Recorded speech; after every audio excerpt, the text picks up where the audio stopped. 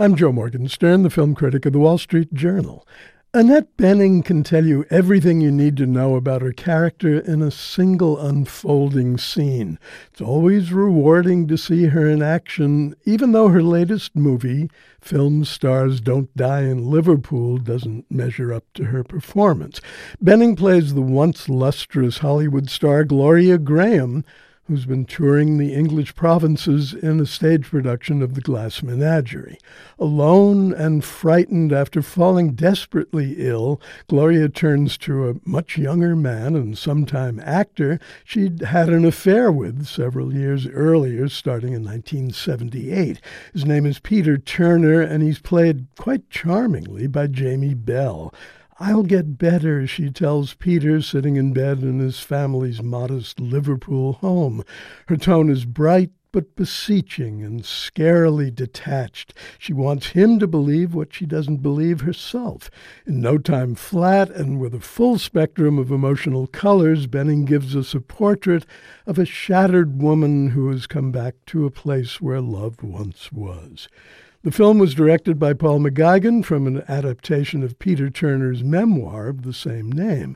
The screenplay by Matt Greenhall flashes back to the couple's first meeting in a London boarding house, where a radiantly charming Gloria is eager to dance and finds a superb partner in Peter. Jamie Bell, you may remember, made his movie debut 17 years ago in the title role of the aspiring young dancer in Billy Elliot.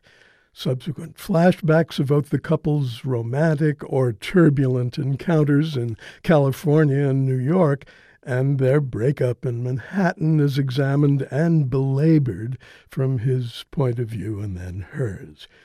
The movie's mosaic structure weakens the story's impact, since it hops all over the place and it can't create drama, of which there isn't much in the story of two people falling in and then out of love.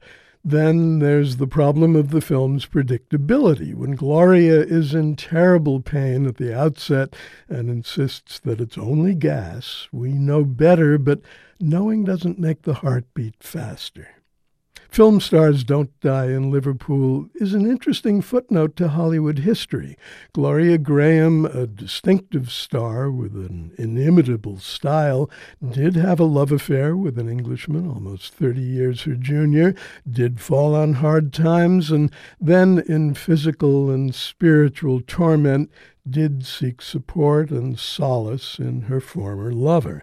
The fleshing out of the story feels thin and sometimes nakedly contrived, as in a passage toward the end when Peter and Gloria on an empty stage in a local theater recite lines to each other from Shakespeare's Romeo and Juliet.